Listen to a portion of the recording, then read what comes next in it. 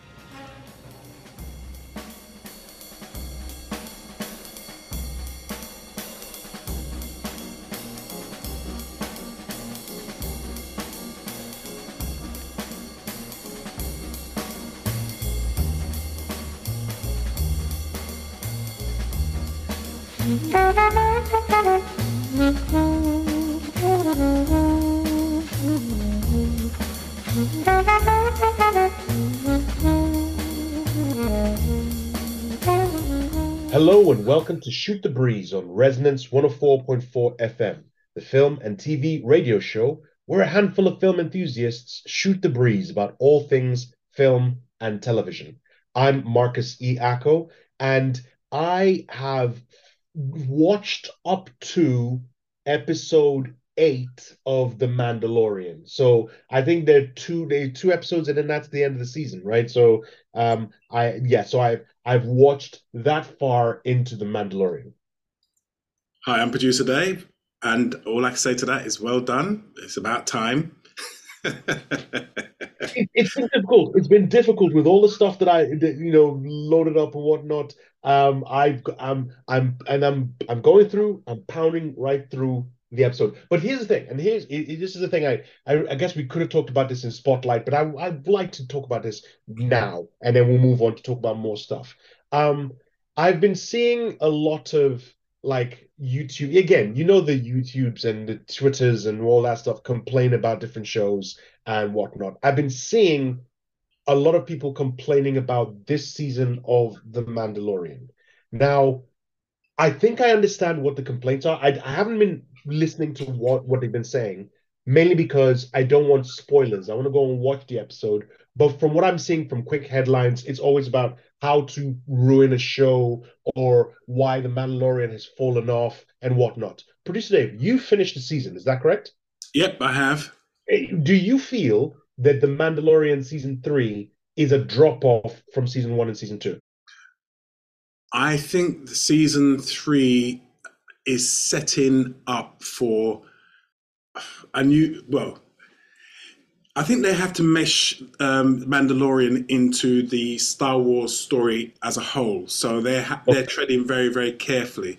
And they're also setting it up for either season 4 or a new film where the Mandalorian is going to be in. So some of the episodes are not what you'd expect from the Mandalorian. There's one episode, I think you would have seen it already, where they're on a planet, but it's focused mostly on the spy and one of the doctors. Yeah. You've seen it, have you? Yeah, yes. And for me, I was like, what the hell? Yeah, because that was an episode almost bereft of I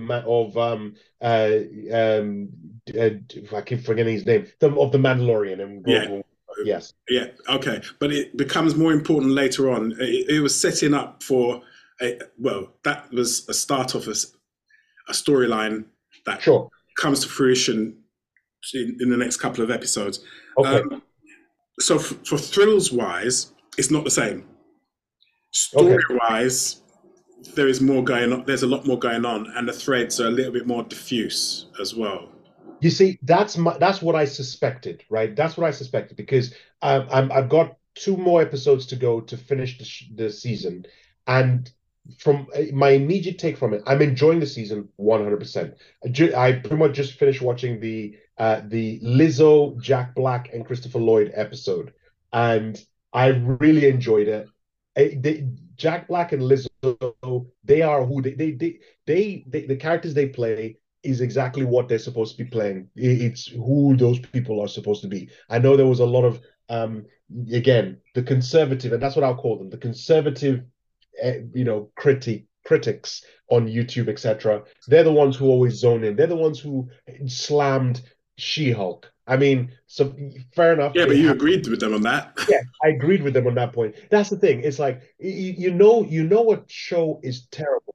You know a show is terrible when you have to then turn around and agree with people that you really despise their opinions, but you still can't turn around and say, well, yeah. It's kind of like the meme from Falcon and the Winter Soldier. And this is a throwback. So there's a scene in Falcon and the Winter Soldier when Baron Zemo has been sprung in order to go on a mission with Bucky and Sam, right? Falcon and Winter Soldier, and they're in the plane. And I think he was talking about Marvin Gaye, and he was talking about Marvin Gaye's album. And Baron Zemo gives this very eloquent description of the album, and Sam Falcon just turns around and says something along the lines of he's something along the lines of he's out of pocket, but he's right, kind of situation, right? Where it's like you don't want to agree with the person because you hate what they stand for, but the points they're making, you can't disagree with it. It's like, so She-Hulk. Anyway, that's a She-Hulk thing. So they kept on talking about Mandalorian. And as soon as I watched up to episode 7 and I finished it, and I understood why they're complaining. And it's because season 1 and season 2, the story essentially is the Mandalorian is looking after Grogu, right? So that's what the story is. It's they have to escape. That's the primary story. Everything else that's happening around them is just fodder, but the main storyline is those two, which is why even people were saying it's like season 2.5 because the 2 episodes of Book of Boba Fett was focusing on those two, right? The relationship between those two, which is why they say that those are the best 2 episodes. Now that we've come into this 3rd season, it's no longer about the two of them. It's about everything else. All those other stories have stepped in. And you even said it yourself. It all seems like a story. It always seems like a build-up to a different story that's about to happen around the Mandalorian. So he's going to be drawn into this plot, that's happening. So I agree with you. I'm still enjoying it. I'm going to clean the other 2 episodes off, and I'm done. And I finish the season, and then I can go and start watching all the critiques, and then switching them off halfway through by saying, "No, you don't know what you're talking about. Just go and sit in your little cave somewhere, you troll." But we'll see how it goes. Anyway, all that to say, I'm almost caught up with Mandalorian. I'm there. I know you've caught up with Ted Lasso. We're waiting for the next episode to drop so we can watch it. I think there are 2 more episodes left in Ted Lasso, and then that's the end of the season. So we'll see how that goes. Either way. Going back to Mandalorian, I actually think also, and I think maybe this is catching people by surprise. The first 2 seasons were primarily about the Mandalorian. Yes. In this season, as well as the Mandalorian, the focus starts to slowly shift to Grogu. And you start to see Grogu grow. And I think I'm not too sure, I can't remember them off the top of my head, but I think if you see them when they go back to Mandalore, then Yes. that's when it definitely starts to shift. You definitely start to see Grogu start coming into his own. Exactly. And it's the separation of the two of them is like there's episodes where they've completely split off. Even the Lizzo episode, Lizzo and Jack. Oh no, he's in that as well. But cause I remember the flying thing. Okay, so essentially it is the focus has moved away from that dynamic duo and instead is focusing on either them separately or is focusing again. We talked about the episode with the spy and the doctor, where it's about other people other than our two protagonists. Yeah, But but yeah. yeah, but we'll see how it goes. So by the end of the season, let me turn around and say what I think and see where we go from there. Okay. All right. You're listening to Shoot the Breeze on Resonance 104.4 FM. I'm Marcus E. Acko. I'm producer Dave. Let's jump into film and TV news.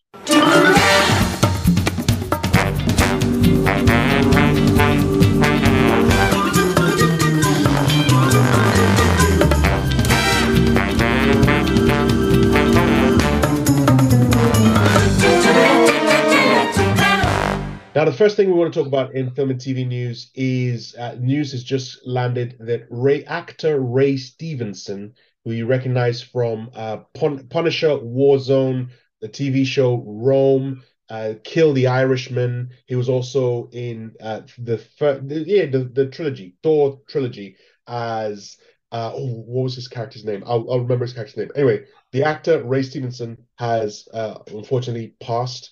At the moment, it hasn't been released what what was the cause of Volstagg. That's it, Volstagg from Thor. Hasn't been revealed what the source of what the cause of death was.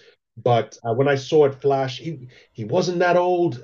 He was what in his 50s, and it's just you're hearing these kind of things. You see these actors, very famous, very like they're in great character actors like Ray Stevenson. They again, I guess we're reaching that age where a lot of people that we've grown up watching on TV who've almost been like those long lost friends are now passing away, and it's like, okay, reminding us of mortality. Yeah, anyway, just long and short of it is, unfortunately, he has passed. I'm just reading details about him. Named George Raymond Stevenson, was an actor from Northern Ireland, portrayed Dagonet in the film King Arthur, and Titus Polo. That's where I first remember him. Titus Polo in the TV show Rome. That's where I first saw him, and he was fantastic in that TV show.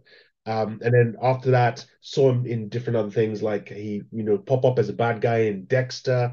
He obviously he was in he played Blackbeard in the pirate show Black Sails. That's it. He was fantastic as Blackbeard in the third and fourth season of Black Sails. Then obviously joined the Marvel franchise in Thor as Volstagg, one of the three friends of Thor. The big guy with a massive sword. Always wanted to go into battle. But he passed away on the 21st of May this year. He's survived by his spouse, Ruth Gemmell, and two children. Words escape me just to talk about how great an actor Ray Stevenson was. And he's going to be sadly lost. Rest in peace, Ray Stevenson. Producer Dave, do you remember Ray Stevenson in any particular roles that struck you? I remember him in Rome, and that's it. I do remember him in Rome. Oh yes, and did you say Dog Soldiers as well? No, he wasn't in Dog Soldiers. Right, okay. The other actor that was in Dog Soldiers. Right, okay. But also, people are going to get a chance to see him again because he's in the upcoming series of Ahsoka, which is... Oh, yeah. Yes, you're right. That's going to be released in August this year. So that would be... he's already filmed that before he passed. Yeah. So, yes, it's going to be a posthumous release. So, yeah, that's going to be dedicated to him, obviously. Yeah, I mean, it's just it's one of those things where it's like, again, he died. I say so young. He was born in 1964. What's the maths on that? He's So 58. He died before his 59th birthday. yeah, that's yeah. Anyway, it just reminds you that life is short. Go grab life by the day, as they say. Do what it is you want to do because we don't know what's going to happen after the big sleep or during that big sleep. So follow Ray Stevenson's path. Go grab life, do and be happy. And love those that you want to, I don't get it philosophical. Love those that are near to you and enjoy life while you can. You're listening to Shoot the Breeze on Resonance 104.4 FM. I'm Marcus E. Acko. I'm producer Dave. And one of the reasons why we haven't had guests in the last couple of weeks is because a lot of our friends who are in the film industry are essentially flocking to the sunny, glorious shores of Cannes because it's now the Cannes Film Festival 2023. And we know a number of people that we know that we often have on the show have jetted over there. I believe Dom Lenoir is in Cannes. I know definitely Giles Alderson is in Cannes as well. I think the Shakespeare Sisters might be heading over there. Obviously, the wonderful, talented, beautiful Jenna Suru is in Cannes, rocking it over there. As soon as she comes back, well, as soon as Cannes is over, we're definitely going to get her on the show, and she's going to tell us a lot about what is happening in Cannes. So, what I want to do is I want to just jump straight into just quickly look at one of the articles as to what's going to be showing in Cannes. So sort of the films that are going to be premiering at Cannes this year. Because that's one thing I've sort of sorry, you were going to say? I was going to say one of the big films has been the final of the, well, I don't know, there's no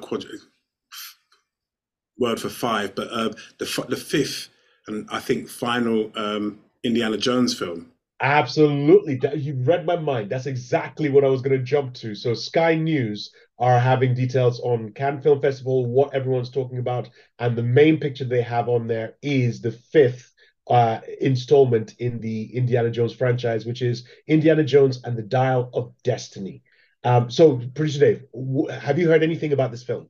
I've heard lots about it. Luckily, I've seen clips of it as well, and I think they've flashed back to the first one with the big boulder. Yeah, I mean that's the iconic scene from the first movie, the big boulder, and I think they flashed back to it in the film, and they showed a clip of that. Harrison Ford is obviously he's now 80, so yeah. It's a big ask for an 80-year-old to be doing an action film again, but he pulls it off. He does it, and there are some kind of middling views on it. That's what I remember seeing. Yep. So just reading from the Sky News page on what's happening at Cannes Film Festival, the extract about Indiana Jones says here, while not part of the competition, Indiana Jones and the Dial of Destiny has premiered at Cannes. It has been an emotional ride for its star, Harrison Ford, who is not only saying goodbye to the role of Indy, but also bagging an honorary Palme d'Or while appearing at the festival. So he won Palme d'Or while he was there. So that's good.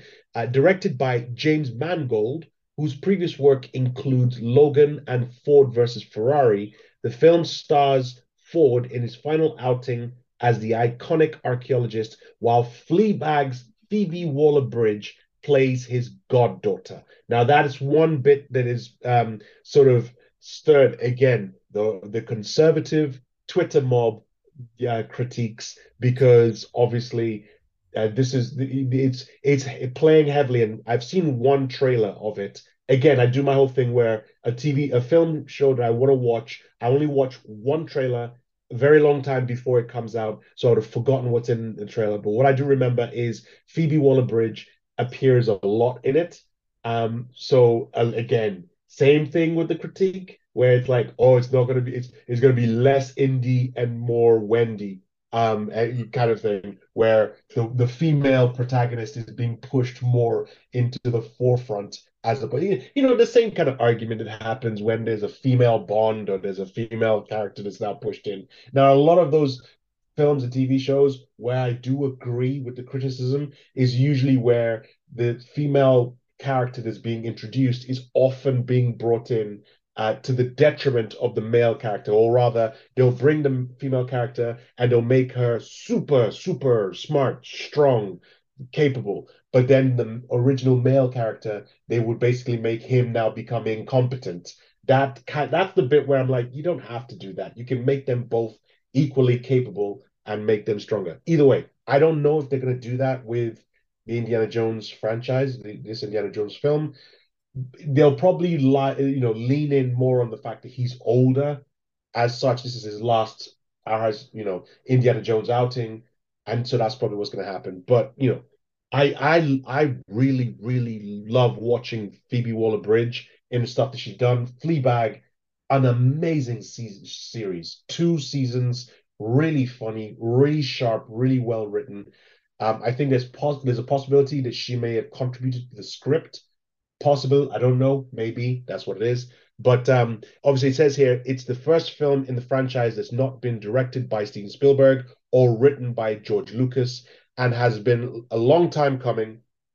Initially intended for a release on the 19th of July, 2019. So, oof, 4 years. I know obviously COVID might have had a play in it, but 4 years this film has been sitting on the shelf. Yeah, but I don't understand that. If it was done in 2019, which was pre-COVID. That's true. The release was pre-COVID. Yeah. Yeah, the release was pre-COVID. So, why it was delayed from that release, I don't know. I mean, obviously, since then, COVID happened. So it wasn't going to be released in 2020 or possibly 2021, but they could have released it last year. They could have. They could have. Who knows?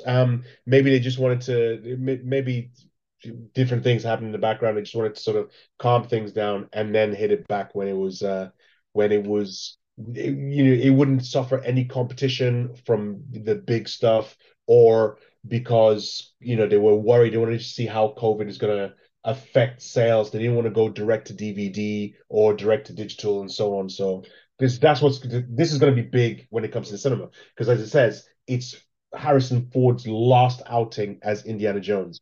So they don't want anything to affect that box office. That's what it's going to do. He's going to smash box office records. But as you said, it's now coming out to middling reviews, right? Yeah. So what else has been shown at Cannes that they're yakking about? So, the number of things that they're talking about. One in particular is a new Scorsese film, Killers of the Flower Moon. So this is Leonardo DiCaprio. It's got Robert Downey Jr. in it as well. So it's Killers of the Flower Moon is a Western crime drama from Martin Scorsese with a very starry cast, including Leonardo DiCaprio, Robert De Niro, Jesse Plemons, and recent Oscar winner Brendan Fraser. It is based on the book around a series of murders of members of the Osage tribe in Oklahoma during the 1920s after oil was discovered on tribal land. Reported to have cost $160 million and not out in cinemas until October.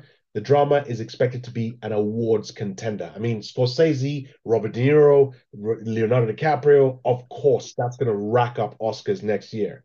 Then you have Asteroid City, which is a Wes Anderson film. And this one, you talk about star-studded in the previous one. Wes Anderson doesn't do a short film that is not packed with celebrities. So this Wes Anderson film packs the ensemble cast of Jason Schwartzman, Scarlett Johansson, Tom Hanks, Jeffrey Wright, Tilda Swinton, Bryan Cranston, Ed Norton, Adrian Brody, Liev Schreiber, Steve Carell, Matt Dillon, Hong Chow, Willem Dafoe, Margot Robbie, and Jeff Goldblum. Oof. I saw a trailer for this one yesterday, and it's set in 1955. It's about a junior stargazers convention, and it's among the films at Cannes hoping to take home the Palme d'Or. The trailer, again, it's quirky. It's 1955 settings, and I think if I remember from the trailer, something about aliens having landed in this at this convention. But it's a quirky Wes Anderson film. I kind of like Wes Anderson sometimes. It's one of those things that on a summer day I'll put on just to chill, watch on my own, and it's fine. May December is another one from Ted Hines. This is, he's known for his work, including Wonderstruck and Dark Waters. May December stars Natalie Portman as an actress who goes to meet a woman played by Julianne Moore that Portman's character is going to play in a film. In real life, both stars have won Oscars in the past, and the film is yet to be sold to a US distributor. Let's scroll through to see something else. Oh, Steve McQueen has a documentary coming out called Occupied City.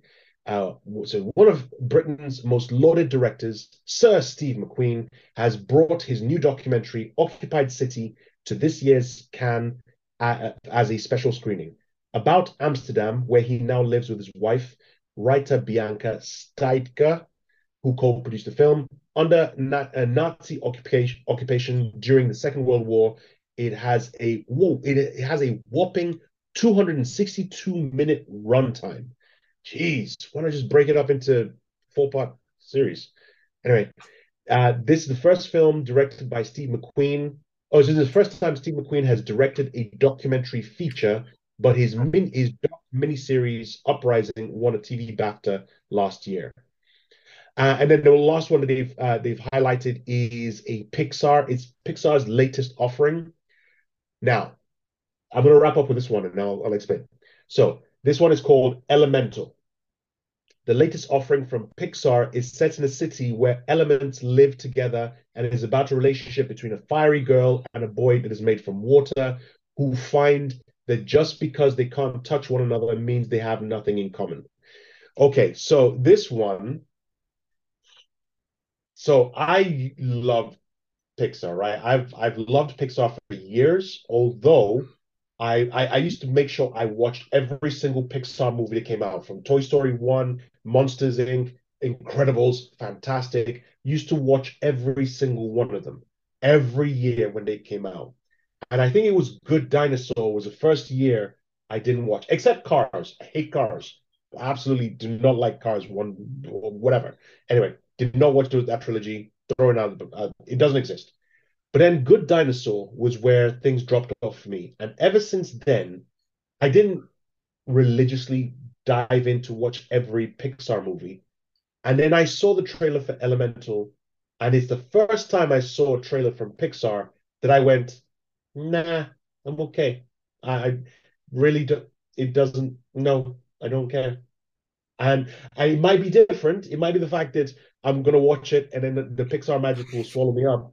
But I was like, no, this just I'm I'm now immune to your charms. So I don't know. Have you heard of or seen Elemental? No, I haven't. No, but I'm not like you. I never watch as a matter of course trailers and Pixar movies. Yeah, okay.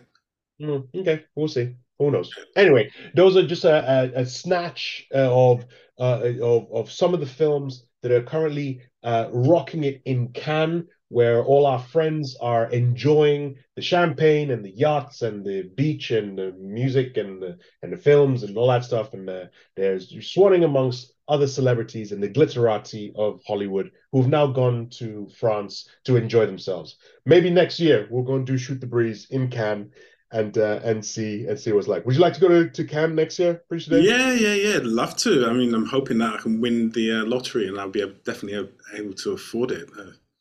Sure. Let's win the lottery, and then we'll go and sit and we'll do this next year's show from the beach of Cannes. Yeah, trying to track down a couple of celebrities just to say hello. Hello, exactly. That's our aspiration for next year. Yeah. You're listening to Shoot the Breeze on Resonance 104.4 FM. I'm Marcus E. Acko. And I'm producer Dave. And this is Spotlight.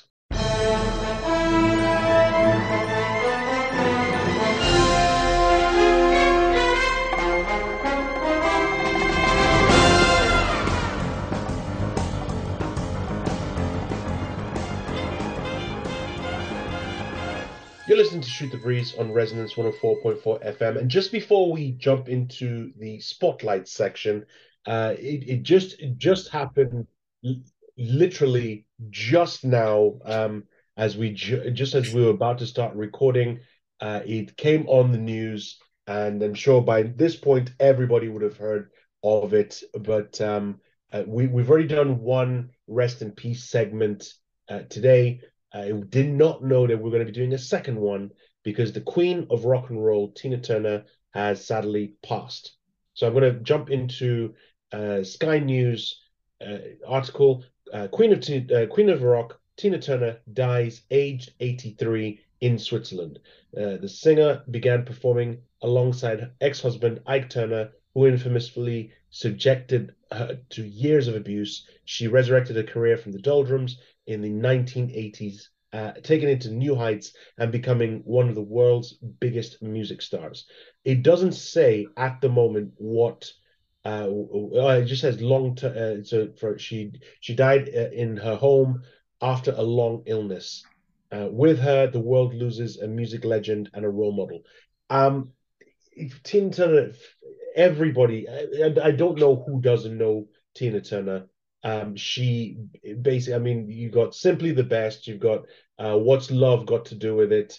It's just her work is just undeniable. In fact, producer Dave, I ranted about or I ranted, I spoke about Ray Stevenson. Would you like to sort of give us a little bit more on your experiences with Tina Turner's music or films or work? Well, to be quite honest, the stuff that she did in the 80s, I didn't really care for. I mean, they were really big tunes. Every time I think of Turner, I always think of Nutbush City Limits, and I just think that is such an amazing tune and so powerfully delivered as well. I just loved it. I really, really love that tune. So yeah, I prefer, even though it's not quite right to say it, but I prefer a lot of the stuff that she did with Ike, Yeah, as Ike and Tina Turner, to the stuff that she did as Tina Turner. And she appeared in some movies as well. Which movie was it? It was Mad Max. Yeah, her movie career isn't that prolific, but she was the villain in Mad Max Beyond the Thunderdome. Mm. And she did appear in Tommy. She appeared in Last Action Hero, but that's pretty much it. I mean, she might have had a couple of TV appearances here and there and whatnot. She mainly stuck to music, but the main movie role that she had was Auntie Entity in Mad Max Beyond the Thunderdome, which is the third in the Mad Max trilogy with Mel Gibson. Yeah, yeah. So yeah, no, I enjoyed quite a lot of her stuff with Ike and Tina Turner. I didn't really get on board. I think it's more likely that I just wasn't really that into 80s music. So, Sure. but those big tunes that she did, and she did famously that duet with David Bowie, of which there is a tale, but I'm not going to say it here because it's so rude. But Okay. but yes, yeah, You yeah. can tell me off there. It's fine. Yeah, I'll tell you off it. But yeah, I remember that, and I remember seeing that as well, and I've seen the banter between them two and finding out what that was all about. But yeah, from musical memories, it's mostly with Ike and Tina Turner. Okay. Well, I mean, my knowledge of her was from the 80s with What's Love Got to Do with It, Simply the Best, the big classic ones that she was known for. Obviously, GoldenEye, Bond, the Bond theme that she did as well, and then Thunderdome. The first time I saw her was Beyond the Thunderdome, and then obviously, we Don't Need Another Hero, that song as well, that stuck with me. So, but I'm sure because her career long spanning, she's affected numerous people in multiple ways. And sadly, she has passed away. But I mean, she's lived a very, very long life, very colorful life, very successful life. She died at the age of 83, if I got that right. Um, Tina Turner, rest in peace. Rest in peace. Okay, so in our spotlight section today, we're going to be discussing a Collider.com article, the 10 best sci-fi movies to go into blind. Now, it's going to be difficult for us to go through this. Obviously, the whole article is looking at the idea of you going in without knowing anything about the movie. So what we're going to do, producer Dave, are you a big fan of sci-fi movies? I quite like a lot of sci-fi movies. Yeah, I mean, I did go into Alien blind, so yes, that All was a right, good one fair to go enough. into blind. So it's going to be difficult for us to pick which one, to go through and see whether you went into it blind. But if there were any that we go through in this list and you did go into it blind, let me know. But with regardless, if you've already seen it, let's go with the whole idea of would you have preferred to have gone into it blind, or did you go into it blind and just try and discuss from that angle? Does that make sense? Far away. All right, so we'll start with number 10.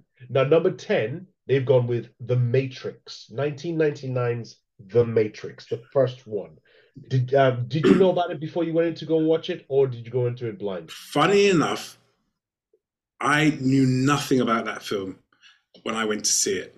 Absolutely knew nothing about that film. I do recall, however, a friend of mine, a good friend of mine at the time, saying one of my favorite movies is The Matrix, and there's me wondering what it is. So I then pick up myself and go and see it. Didn't know anything about it, just on this recommendation, and yeah, it was a really good film to go in not knowing what it was about, because then you're just blown away. If you walk into some films and you know something about it, then it does kind of spoil it for you. Sometimes Yep. it doesn't, but sometimes it does. And for me, the whole concept of the different pills, the red pill, the blue pill, you know, was, it's a meme now, isn't it? Of course. It was a meme. So yeah, it was a brilliant film to watch blind. I'm really glad to say I didn't know that. I didn't know anything about it when I went to see it. So, Okay. yeah. Well, some of the movies on this list, especially the older ones, I did know stuff about. I did see trailers before I went in, but there are some that are more the higher end of the list that are the more recent ones that I did go in blind. Matrix was one I didn't know about it before I went in. So, but either way, that movie was so phenomenal. Even if you went in blind, in fact, if anything, going in blind and not knowing what to expect and it hitting you from all angles, it's I can see how that would work. Number 9 is Unbreakable from 2000. This is M. Night Shyamalan. Do you remember watching Yes, that, or do you remember hearing about it and then before you that's went? another one I went in blind, because all I knew was I was told it was about superheroes, but that's it, Okay. and didn't know anything about it. So yes, and that was another good film actually. Yeah. Yeah. See, that was one that I didn't necessarily go into it blind, but I didn't know what the full story was. All I knew was, the guy who made Sixth Sense is teaming up again with Bruce Willis, and it's got Samuel Jackson in it as an oddball character. That's all I really knew about it. So I didn't know about the whole superhero angle. I watched it, loved that film. That for me is my second favorite Shyamalan movie of all time. Signs is still my number one favorite, even though a lot of people really pan that movie. They hate that movie for whatever reason, for the ending or for whatever. I still really enjoy that movie. But Unbreakable is my second favorite film from Shyamalan. All right, let's go to number 8. Number 8 is Love and Monsters, which is on Netflix. Love and Monsters. Not Have you seen seen this it, film? Do you know what not it's seen about? it, not heard about it. So don't spoil anything about it for me, just in case I Okay, do manage to see it. so here's what I'm going to say.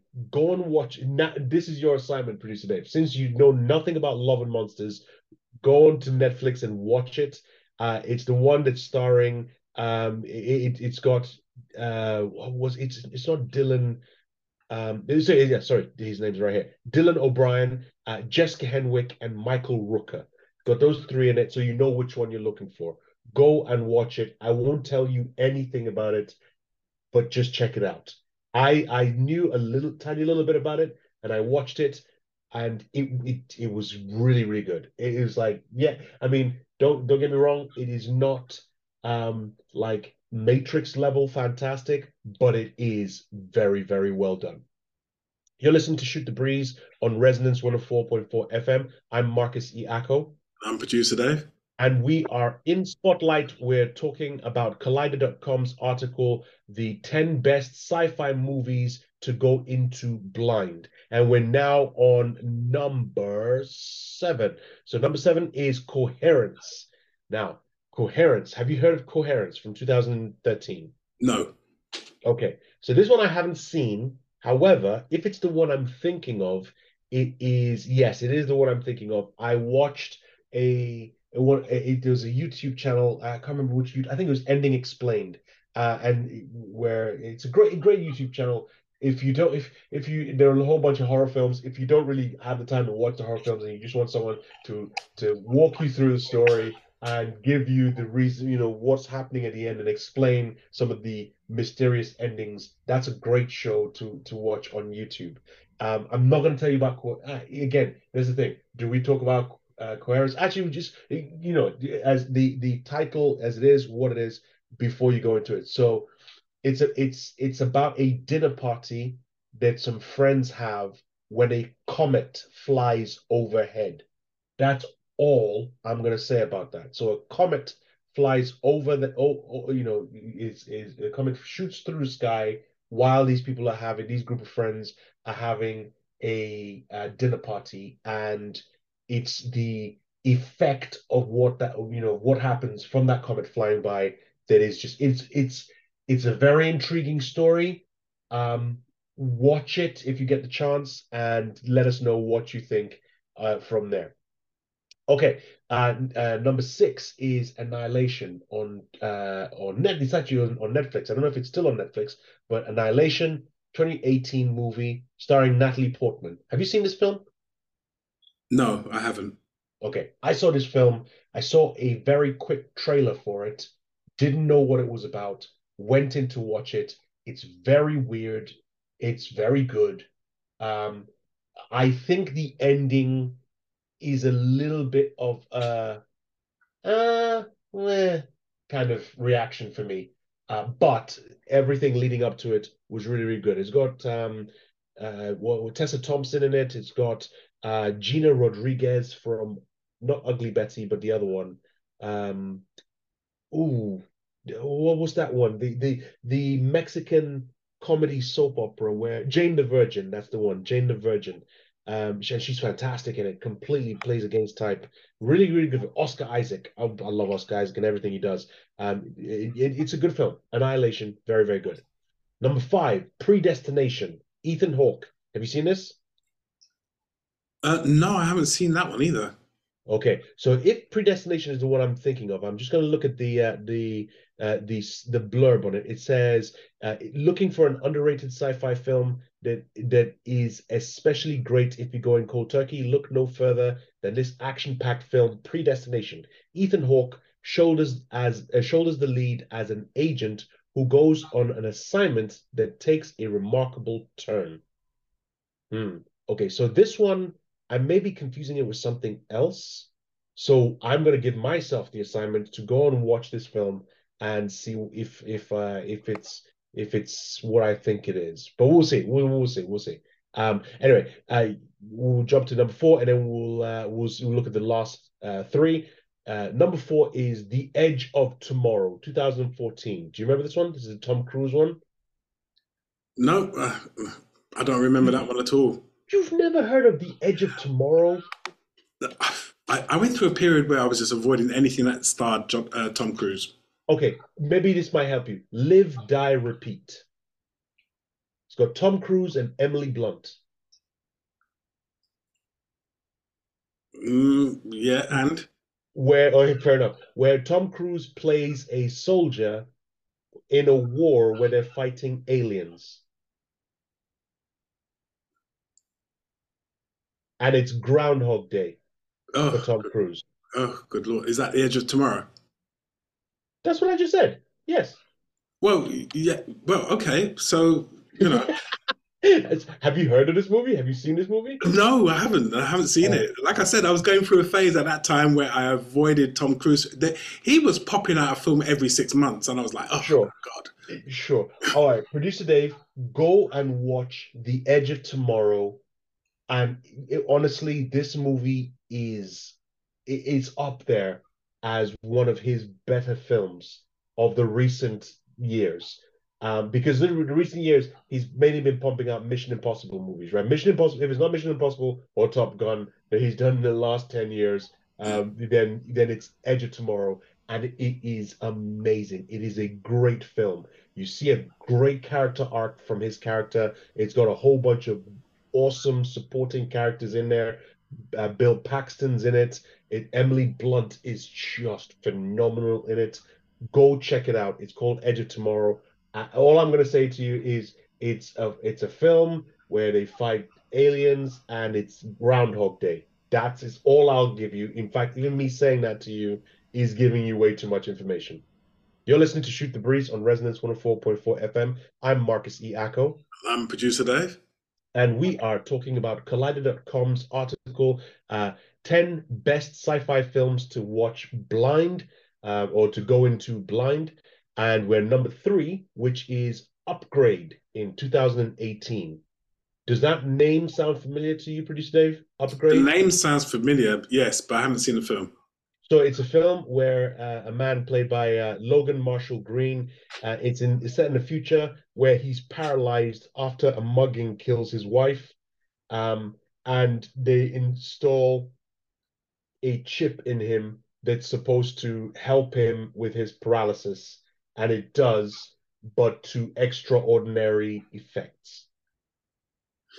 It sounds like an interesting movie. Oh, it's a good movie. It is. It's a rough and ready, action-packed sci-fi film the acting in it is fantastic. Logan Marshall Green, seen him in a number of things, but he's fantastic in it. The twists just keep coming in the movie. It is a great film. I agree. It's one of the ones that you shouldn't hear anything else about it. Just go and watch it. It's Upgrade. I don't think it's on Netflix, but you can find it. It's been out for a while. Number 2, The Arrival. Oh, no, not The Arrival, just Arrival. This is the one with Amy Adams and Hawkeye. What's Hawkeye's name? Jeremy Renner. Sorry, Hawkeye. It's Hawkeye. Amy Adams and Jeremy Renner. Have you heard of The Arrival? Oh, I keep saying The Arrival. The Arrival is a completely different film. It's called Arrival. It's directed by Denis Villeneuve, who did Dune and Blade Runner 2049. Have you heard of this film? I've seen this film, and you've seen it. What did you think? I went into this blind, and it's going to be shown this. Well, it may have already been shown on Film 4 this week. Film 4 have had an Alien Week running. Yeah. And Arrival is one of the films, and I was dragged to see this film against my own wishes. I was like, oh, good gosh. But it is certainly a brilliant film, and the alien in this film, wicked, absolutely great film. So I've seen it 3 times now. I mean, 3 times. Yeah, wow. I've seen it 3 times. It's one of those really, really, really good films, and so far different to other ones. And I love that loop that you get in there, which is so subtle. You almost don't see it coming. Well, you don't see it until it arrives. If you see what I mean, you just don't. Yeah, I don't say anymore. Don't say. No. That's why I was trying my best not to say anything. But it is actually really, really good. Yeah, I've seen it once. I remember where I was when I saw it. I was on a trip to I remember where I saw it, and then I can't remember, the Philippines for work. And it was a week, working over a weekend, and the weekend I left to my own devices. I wander into cinema and I see the theater, and I'm like, excellent, I can go check this out. And I go, I sit down and I watch it, and it's amazing. Did I? No, I'm sorry, I'm confusing when I saw it. That's how great it was. My memory is shot. And it's like that's when I saw not Glass Onion. That's when I saw Knives Out. I saw Knives Out in the Philippines. I saw Arrival in Houston. Completely different film. Okay, but even still, I want to go and watch Arrival again because it was a great film. Fantastic twists. Just thinking about it now, I want to go watch it again. Anyway, so that was that one, and this one is number one. And this one that I did not go into it blind. I went into it knowing a little bit about what it was. The filmmaker likes to try and keep everybody in the dark before you go and see it, before you see any of his films. And I mean, without me even saying what the name of the film is, Producer Dave, can you suss out which film I'm referring when I talk about the director having all his people doing NDAs and is held and shrouded in such secrecy and everything else? Does anything spring to mind? I already know which one it is at number one. Which one? Inception. Well done. That's exactly it. Inception, 2010. Leonardo DiCaprio, Christopher Nolan. He's got all his usual players in there. Marion Cotillard, Ellen Page, or now Elliot Page, but was Ellen Page back then. Tom Hardy, Cillian Murphy, Michael Caine. All of the people were in it. Fantastic, fantastic movie. Did you go into this blind, or did you hear about it before you went and watched it? I heard bits about it. I didn't go into it totally blind, so I heard bits about it. But I'm actually surprised because I would have thought that Contact would have been in there as well. Oh, that's true. Yeah, the Robert Zemeckis film. Yeah, with Jodie Foster and Michael McConaughey. Yeah, Michael Mahon, yeah, and James Woods and whatever. But yeah, no, I actually thought that one would have fitted in there quite nicely. Around about between 5 and 7, either 5, 6, or 7. Okay, fair enough. All right, so just having finished with that one list, I just saw on same collider.com another list that I want to kind of fire through, asking you which one. We're going to do a quick, have you seen, have you not seen, or what do you think? And the title on collider.com is the 9 most underrated sci-fi movies of the 2000s ranked. So let's go with this. Number 9, Supernova. Have you seen it? No. Have you? I haven't seen Supernova, no, but it's got a whole bunch of people that I would like to actually see in a film. It's got James Spader, Angela Bassett, Lou Diamond Phillips. That's one I might go and have a look for. Number 8, Ghosts of Mars. No, I've heard about it. It's supposed to be pretty good, actually. That has what's her name? Pam Grier in it, Jason Statham, I think Natasha Kinski, or I might be mistaken. It's not Natasha Kinski. But anyway, that one I haven't seen either. But I'm not too much in a rush to see that one. Anyway, number 7, Ultraviolet. Yeah, this one's been on TV several times, and I have caught bits and pieces of it. I didn't know about it before seeing it, but yeah, and it stars Mila Jovovich. Yeah, who was in what's it called again? The Resident Evil movies, yeah. No, not the Resident Evil one. The one she started with Bruce. That's it, yeah. Which even though a lot of people panned it, I really liked. Who panned Fifth Element? They can go to hell. Honestly, Fifth Element's an amazing film. I know, it's brilliant. Yeah, especially that opera scene. Oh, fantastic. Yes. and what's his name? That the standout for me in that was Chris Tucker. Yes. Oh gosh, he stole it. Well, okay, I've heard a lot of people say he ruined it. You lift your hand and say, "Amen." He stole that film. I've heard a lot of people say he ruined it, but sure. Oh no, man! He mashed up the screen. He was brilliant. I mean, oh my gosh! Think about this skinny black guy in these tight leotard things, just like prancing around like some big old queen, and he's shagging the women left, right, and leading centre. It's just like, oh my God, talk about turning some things upside down. It's brilliant, absolutely brilliant.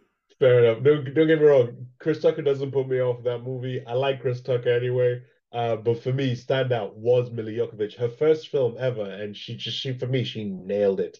Oh, she nailed it. Multipass. Yeah, totally. But he stole. Every scene he was in, he stole. I'm telling you. Well, number 6 of Collider.com's underrated sci-fi movies of the 2000s was The Cell. with Jennifer Lopez. Have you seen this one? No, I have to say that as soon as you said Jennifer Lopez, it was like, oh yes, one of those films that I thought, no, never. Well, I saw this one when it came out, and it's very twisty. It's very colorful. She plays a therapist, a psychologist who is being brought in to go into the mind of a serial killer, played by Vincent D'Onofrio. I mean, Vincent D'Onofrio is just amazing as an actor, because they're trying to find any evidence to find where his last victim is trapped. So she's going to go. So imagine Inception, but with with just weird colors and imagery, etc., etc., etc. For me, I can see where they were going with it. I wouldn't go and watch it again, but I guess that's why they call it underrated. You're listening to Shoot the Breeze on Resonance 104.4 FM. I'm Marcus E. Acko. I'm producer Dave. And we're on number 5 of Collider.com's underrated sci-fi movies of the 2000s, with number 5, Evolution. Do you remember this film from 2001? I remember the film, but I never saw it. David Duchovny, Orlando Jones, a number of other people in it. I love this movie when it came out. I watched it. I've watched it on loop numerous times. Really, really big fan of the movie. It's a comedy. Meteorite lands on Earth, and it brings an alien-like goo that is just basically uh, like fast forwarding the evolution of various animals and creatures and whatnot, and it's about to take over the planet. And David Duchovny and Orlando Jones are both college professors, and they team up to try and stop this alien from taking over. Great, in my opinion. Yeah, I agree with this list. Underrated. Number 4, Pitch Black. Do you remember this film? Yeah, I remember it. I think I saw it on TV. It was all right. I thought it was okay.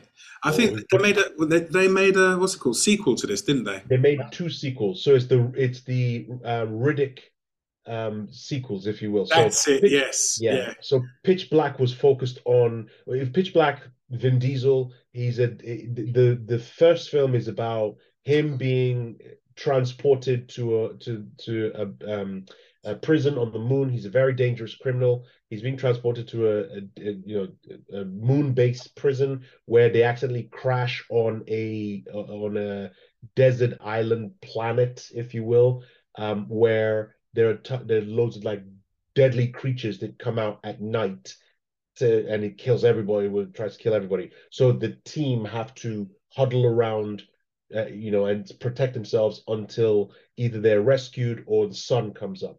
And Riddick, because he knew which planet because he knew he was going to prison, in order to keep himself safe, before he had been arrested, he had this operation done to his eyes where he can see in the night. So he's their only hope to stay safe in the night. It's a great film. No, I've Great seen film. it. I've seen it. I've seen it. Yeah.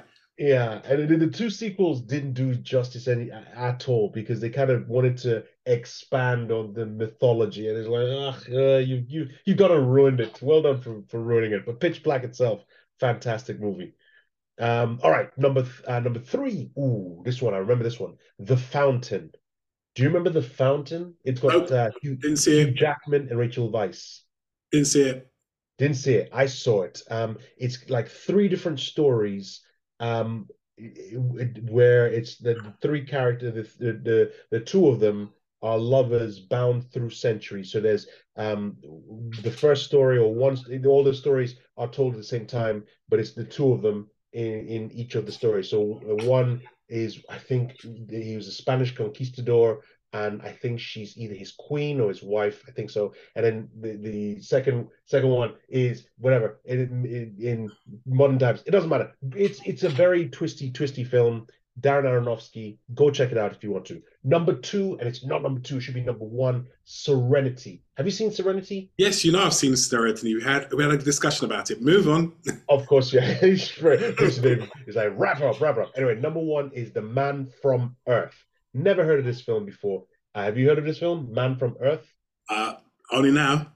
Only now. Okay, fair enough. Well, see, they should swap it around. Anyway, you've been listening to Shoot the Breeze on Resonance 104.4 FM. I have been Marcus E. Acko.